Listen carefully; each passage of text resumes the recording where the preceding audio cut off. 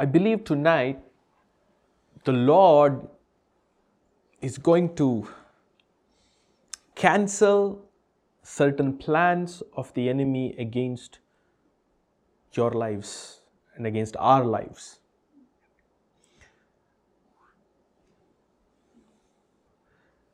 And He's going to give us great victory.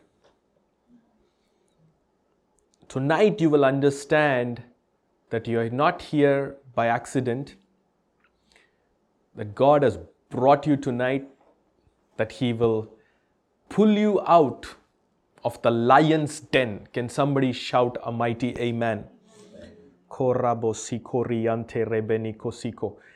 I hear the Lord say that my Daniels in this season have been targeted by the lion's den.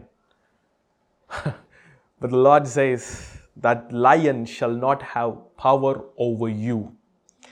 This message is coming to some precise prophetic people in the room and on the Zoom call, that my God is going to pull you out of the lion's mouth, and after that you will see honor.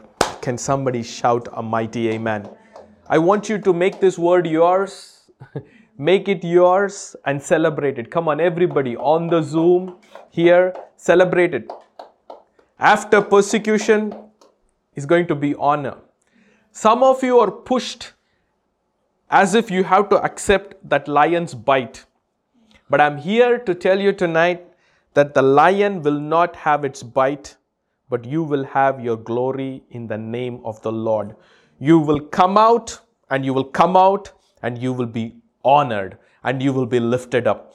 I don't know who this word is coming for, but I want you to truly receive it and say, God, I know it is not by accident I'm hearing this tonight. And if you are the one who's speaking to me, I say yay and amen. And I receive it that no lion, no spirit of the enemy will devour me. But I shall come out of it with victory and double honor. Do you know that lion's den was the promotion for Daniel within the promotion? Hallelujah. Can somebody shout a mighty amen?